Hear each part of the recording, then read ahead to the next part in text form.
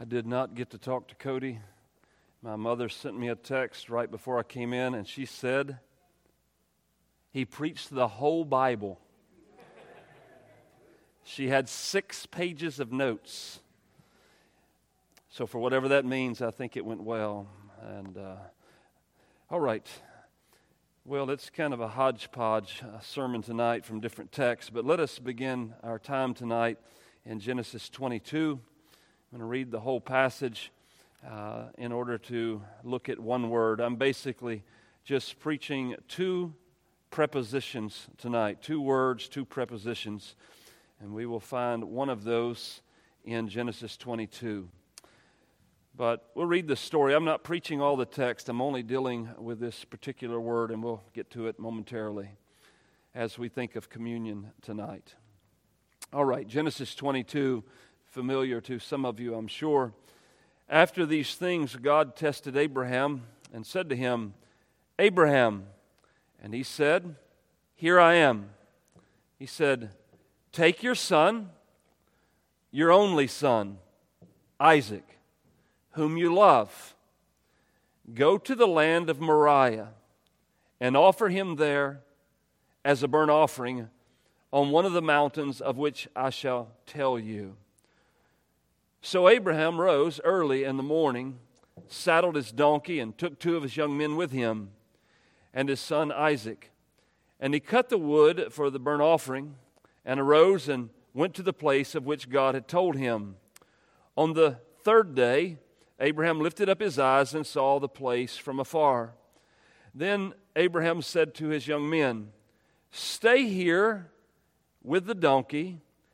I and the boy will go over there and worship and come again to you." It's a great phrase there. I believe that Abraham believed in the resurrection. Verse 6, "And Abraham took the wood of the burnt offering, laid it on Isaac his son, and he took in his hand the fire and the knife, so they went both of them together. And Isaac said to his father Abraham, "My father?" He said, "Here I am, my son." He said, "Behold the fire and the wood, but where's the lamb for the burnt offering?" Abraham said, well, and here's the statement, "God will provide for himself the lamb for a burnt offering, my son." There's a lot of gospel right there. You think about Christ, this whole business of the cross, God provided for himself. So they went both of them together. Verse 9, when they came to the place of which God had told them, Abraham built the altar there and laid the wood in order and bound Isaac his son and laid him on the altar on top of the wood. Then Abraham reached out his hand and took the knife to slaughter his son. But the angel of the Lord called to him from heaven and said, "Abraham, Abraham!" And he said, "Here I am." He said, "Do not lay your hand on the boy or do anything to him, for now I know that you fear God, seeing you have not withheld your son, your only son, from me." Abraham lifted up his eyes, and he looked, and behold, behind him was a ram caught in a thicket by his horns. And Abraham went and took the ram and offered it up as a burnt offering instead of his son. So Abraham called the name of that place, "The Lord will provide." As it is said to this day, "On the mount of the Lord it shall be provided." And the angel of the Lord called to Abraham a second time from heaven and said, "By myself I have sworn, declares the Lord, because you have done this and have not withheld your son, your only son. I will surely bless you, and I will surely multiply your offspring, and as the stars of the heaven, and as the sand that is on the seashore. And your offspring shall possess the gate of his enemies, and in your offspring shall all the nations of the earth be blessed, because you have obeyed my voice." So Abraham returned to his young men, and they arose and went together to Beersheba, and Abraham lived at Beersheba. Now, that'd be another entirely different sermon, but do note, Abraham loved God more than his children. It's a pretty tall task in our day, but he loved God more so than his own child. Now, for our topic tonight, what we're looking at tonight, you can return there to verse 13. Abraham lifted up his eyes and looked, and behold, behind him was a ram caught in a thicket. Sorry, I lost my place. Caught in a thicket by his horns. And Abraham went and took the ram and offered it up as a burnt offering, and the word instead of his son. So I want to mention this word instead. Cody wants to get in the church. I think he's out there standing in the heat. It's good for him. Oh, he wants Kevin to come in too. That's nice. We opened the door for Kevin and Cody got in. All right, welcome, guys. We're in Genesis 22, verse 13. So the word instead, now, I'm not doing the Hebrew word, but looking at the Greek text of the Old Testament, the Septuagint, the word is anti, A-N-T-I, if you wanted in English letters. It's a preposition, anti. And I want to talk to you a bit about that word and then another word. But this word anti is interesting for us tonight and for communion. Anti is used 22 times in the New Testament. It's not used a lot. 22 is not a great number, but that's how many times it's used in the New Testament. I didn't count the number of the times it's used in the Septuagint of the Old Testament. But this is what we need to know about this word. It indicates that one person or one thing is to be replaced by another in the place of. But this can happen in several different ways. And so I'm going to flush this out a little bit, and hopefully it'll all come together for you. So a few different views of the word. What does it mean to replace or substitute something? Replacing something with the same value. You can replace something with the same value. For just a weak illustration, so here's a hymn book right here, and there's a hymn book on the front pew, and I could replace this one with that one. It's the same value, so put that one away and I replace it with the one on the front pew. So that would be of the same value. Examples. 1 Thessalonians something says, don't return evil for evil. Also says that in Peter. So equal value. Somebody's evil, you don't return the same value of evil back to them. So it can be used in that way, exchanging something of the same value. It can also be this, to replace something with something that is superior. Something that's superior. So I'm going to replace this thing with this other thing, and this other thing is much more superior. So if I'm going to work, I don't know why I'm working with the hymn book, but if I have this hymn book and I want to replace it with something that is superior, I replace it with the person who wrote the hymn. And then he's here in person, and he leads the song that he wrote. So that would be, in a sense, superior. As I think about that, now this is my theology, and not a lot agree with me on John 1:16, and that's fine, but I have to speak what I believe. But in John 1:16, I put this word here in that verse, and other people do not. I'm just letting you know that. But in John 1:16, I can quote it, but I want to make sure I get the words right.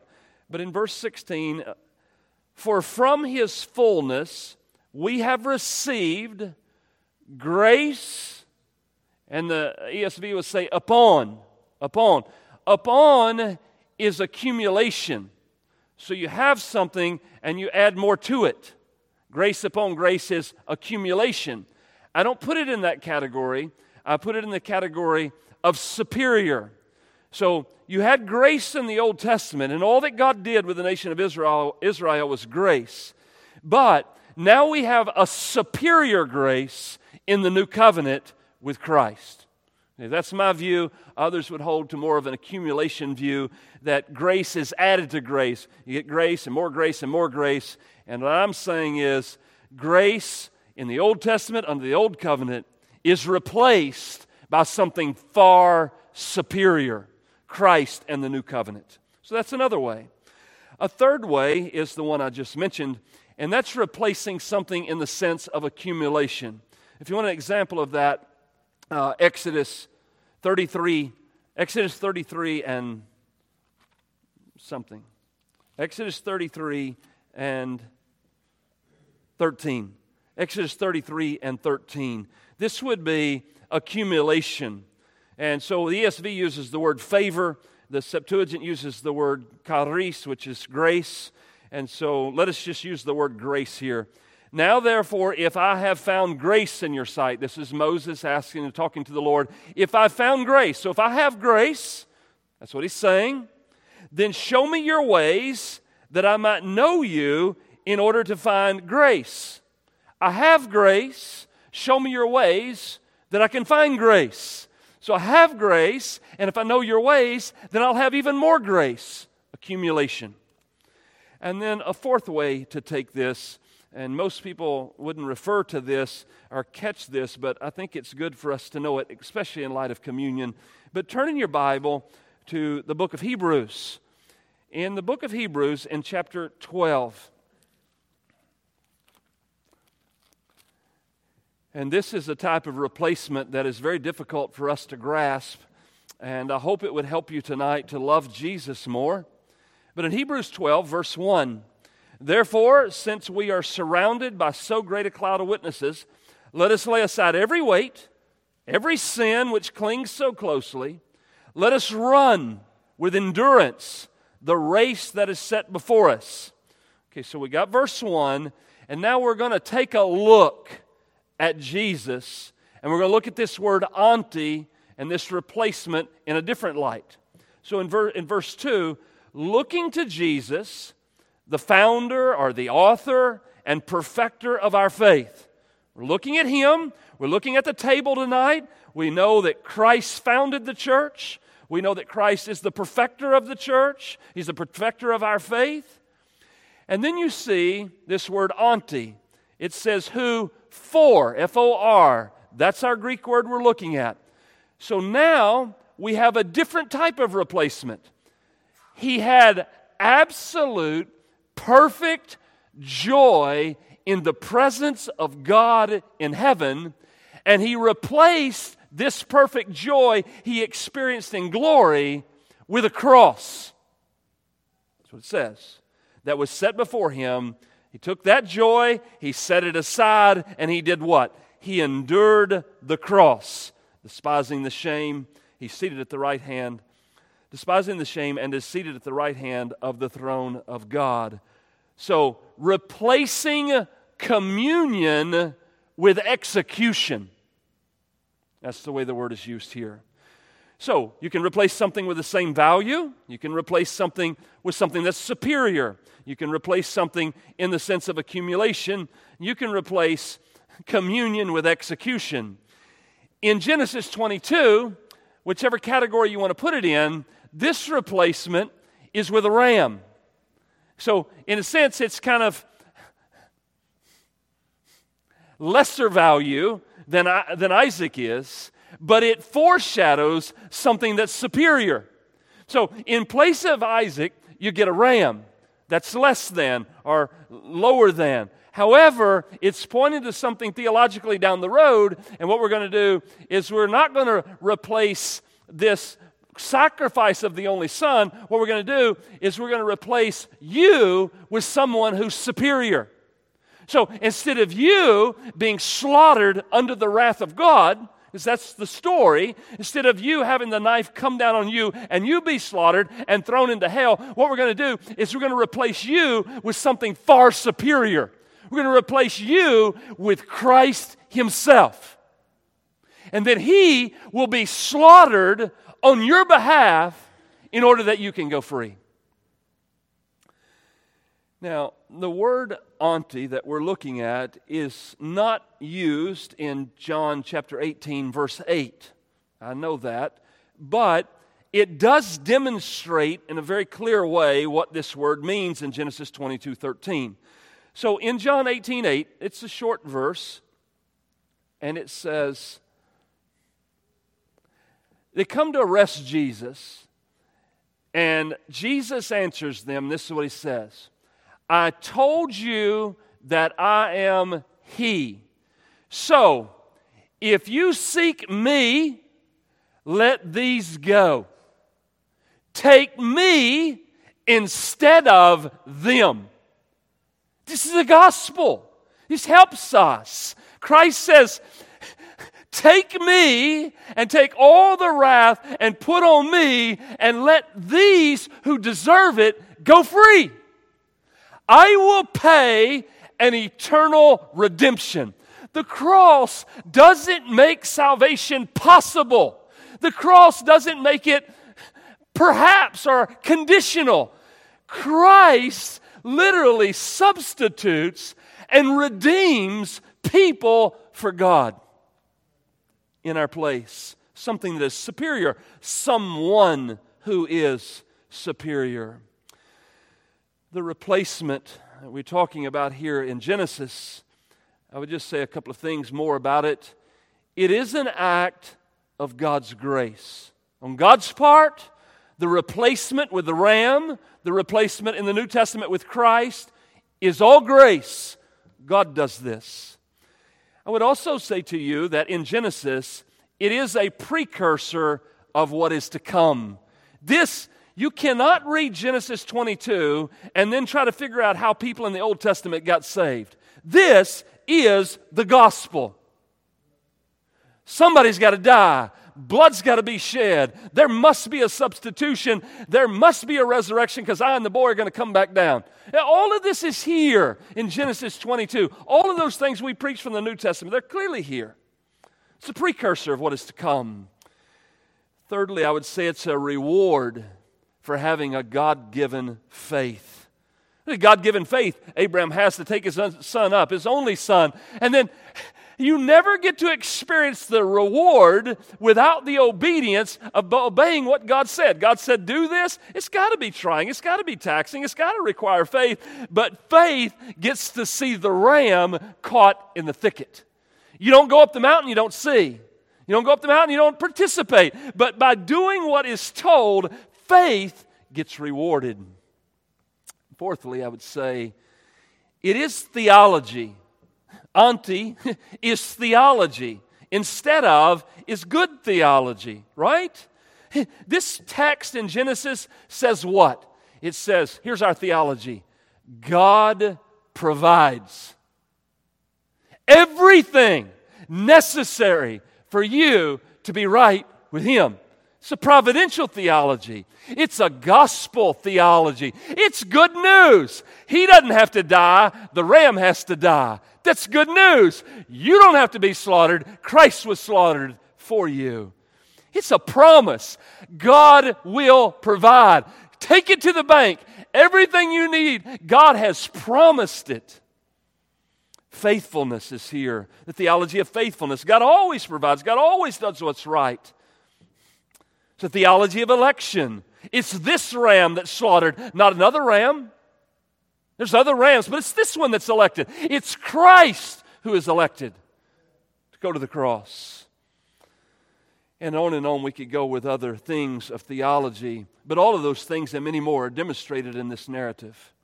Now, that's anti, and let's move our attention now to the other Greek word, which is huper. It's also a preposition, huper. Most commonly gets translated F-O-R, for. This word is a bit different. Now, you heard the other one. You heard the 4 ways you could see substitution. But there's something unique about this word. It is to do something on behalf of another, for the sake of another, for the sake of someone. Something's being done, and all the profit of the action is profited by the other person. Person A does something, person B receives all the profit. This is huper. I'm doing this in your place for you to benefit from it. This is the difference. Let me give you some examples in the Scriptures. Let's talk about the blood of Christ. We sang about it. We think about it tonight as we drink from the cup. His blood. I'll give you one verse, Mark chapter 14, verse 24. He said to them, "This is the blood of my covenant." It's what we're talking about in communion. This is the blood of my covenant, which is poured out for. My blood is poured out for the benefit of the many. This is huper. Let's talk about His body. In Luke 22, 19 and 20, we'll return to that later. But He took the bread, and He had given thanks. He broke it. He gave it to them, saying, "This is my body, which is given for you." It's all for your benefit. When you partake of the bread tonight, Christ is giving this for you. Do this in remembrance of me. That's what it says on the front of the table. Do this in remembrance of me. Likewise, the cup after they'd eaten. This cup is poured out for you, for your benefit. It's the new covenant in my blood. So we talk about blood, we talk about body. Let's talk about His death. Now this is in Romans. You might want to turn there if you like. Just a short passage, but it is Romans, and it's chapter 5. Romans chapter 5, and verses 6 through, I think, about 8. 6 through 8. You're going to see the word for several times, and each time it is the Greek word huper. In Romans 5, beginning in verse 6. For while we were still weak, while we were still unable, while we were still deficient, while we were still without power or strength, when we were in a condition that we didn't have the ability to do anything, it was at the right time Christ did something. Christ died for you. We behold the cross. This act of dying is all for your benefit.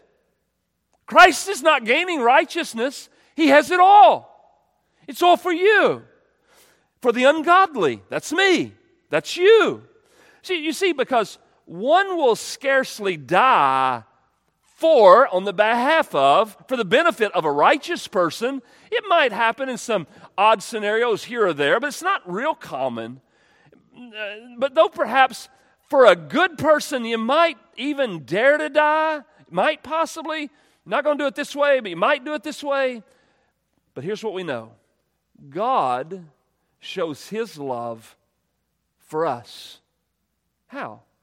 While I was in the state of being sinner, depraved, God-hating, rebel, living for myself. When I was in that position, in rebellion, shaking my fist in the face of God, Christ died for us.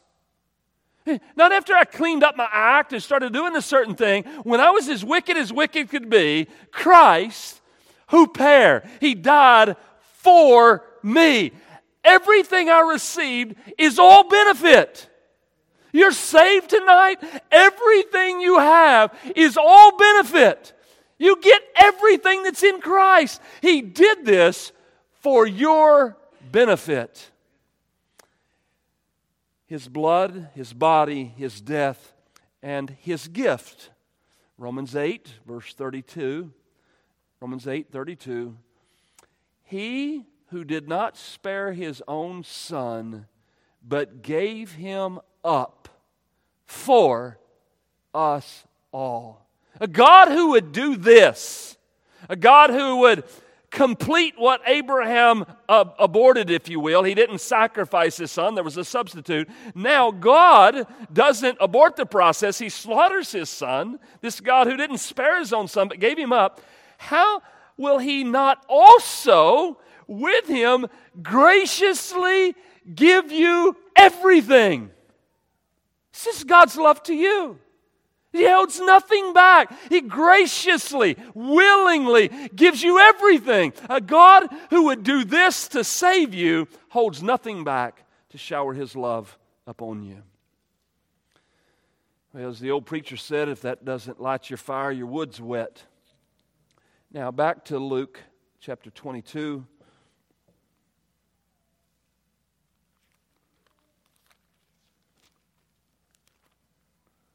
Luke chapter 22. And I just want to make a couple of notes about this text here, 14 through 23. He says in Luke 22:14, when the hour came, he reclined at table, and the apostles with him, and he said to them, I have earnestly desired to eat the Passover with you before I suffer. For I tell you, I will not eat it until it is fulfilled in the kingdom of God. Now, we don't often read those verses. We jump right on down to the other parts. But I wanted you to see those first few verses for this reason. There's a word, epithumia. It has to do a lot of times in the Bible with this great desire, and it's usually attached to negative things like sexual desire or lust. And so, but it's also, it is a word that means strong desire, but it doesn't have to be negative. It can be positive, and here it's positive. So as strong as a desire would be for sexual things, that type of desire, and I'm glad you're here tonight, because if you wasn't here, you wouldn't hear this. This is how much Christ wants to have supper with you.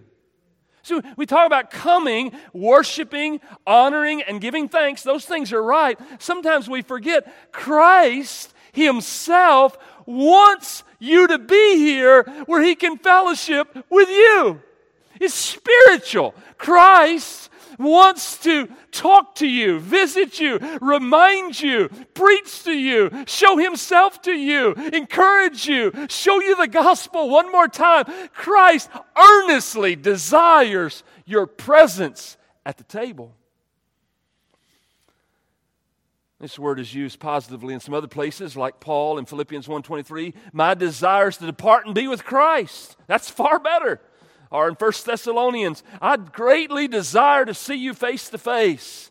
Jesus, in our text, had a great desire to eat with the disciples, and I think that same desire continues today, and that's why we have communion.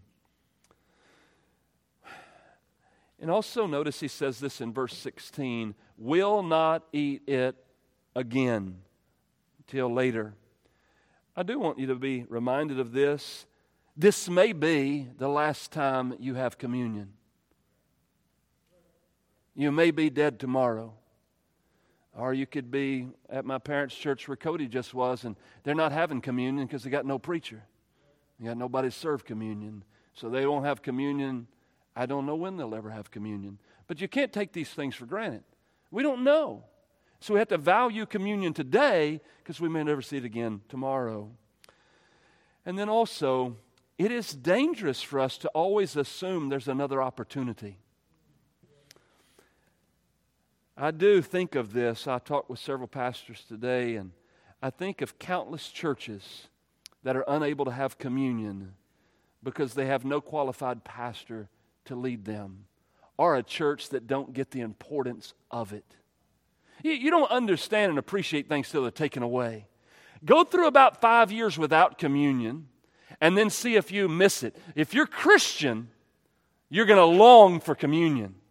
And growing up in church, it was always the once a quarter thing. You did communion 4 times a year. And I didn't understand that growing up. But as I grew as a Christian, I thought, this is not enough for me. I need more than once a quarter to be reminded of the gospel. Maybe we don't do it enough. Maybe we should do it every Sunday. I don't know. But at least we should do it every month because I need it. I'm reminded of how valuable it is to remind me about my sins, remind me what Christ has done, remind me of forgiveness and cleansing, remind me that He will come, remind me that we all proclaim in unity until He comes. We proclaim His death. All these things are so important to our souls. And we see in this text in Luke 22, verses 17 and 18, and also in verse 20, if you look there at your text, 17, He took the cup. He given thanks. He said, take this and divide it among yourselves. I tell you that from now on I will not drink of the fruit of the vine until the kingdom of God comes. Verse 20, likewise the cup after they had eaten, saying, this cup that is poured out for you is the new covenant in my blood. Now, I'll just give you 2 things. We could say a lot more. The cup does represent the wrath of God. If you need clear scriptural reference for that, Revelation 14, verse 9 and 10 would be a clear reference that whatever all the cup means, it certainly includes the unmitigated wrath of God. Drinking it for Christ symbolized what was to come on Calvary. And it also, according to 1 Corinthians, the other passage on communion, 1 Corinthians 11:25, it does represent the blood of the Lamb, which is necessary for the forgiveness of sins. And then you have the bread in verse 19. He took bread, and when he had given thanks, he broke it and gave it to them, saying, "This is my body, which is given for you. Do this in remembrance of me." The bread obviously represents his body. I would ask you to turn there. It's just a couple of verses, but in John 6, right, just a few pages over in your Bible. John chapter 6 and verses, there's several of these. I'll do them in order. They say the same thing, but let us read them anyways. In John chapter 6, verse 35, Jesus says to them, "I am the bread of life." Notice, "Whoever comes to me shall not hunger." Shall not hunger. And then in verse 41, the Jews grumbled about him because he said, "I am the bread that comes down from heaven." And then if you look at verse 48, "I am the bread of life. Your fathers ate manna in the wilderness. They died. This is the bread that comes down from heaven, so that one may eat of it and not die. I am the living bread that came down from heaven. If anyone eats of this bread, he will live forever. The bread that I will give him, for the bread that I will give for the life of the world is my flesh." The bread represents the substance we need to live. We need Christ. So we had words matter, anti and huper. They matter a lot for the gospel. We have worship matters. And then lastly, in this same text, Luke 22, a woeful misery. And I just want to bring this out because sometimes we don't emphasize this part, and maybe we should. But in verses 21 through 23, "But behold, the hand of him who betrays me is with me on the table. For the Son of Man goes as it has been determined." The Son of Man goes determined. The cross is a determined event for Christ. "But woe to that man by whom he is betrayed." Now there's uncertainty in the room, and they began to question one another. Which of them it could be who is going to do this? So a couple of subpoints here. Detrimental. He's going to be handed over. He's going to be delivered up. There are numerous ways to hand Jesus over, even for us.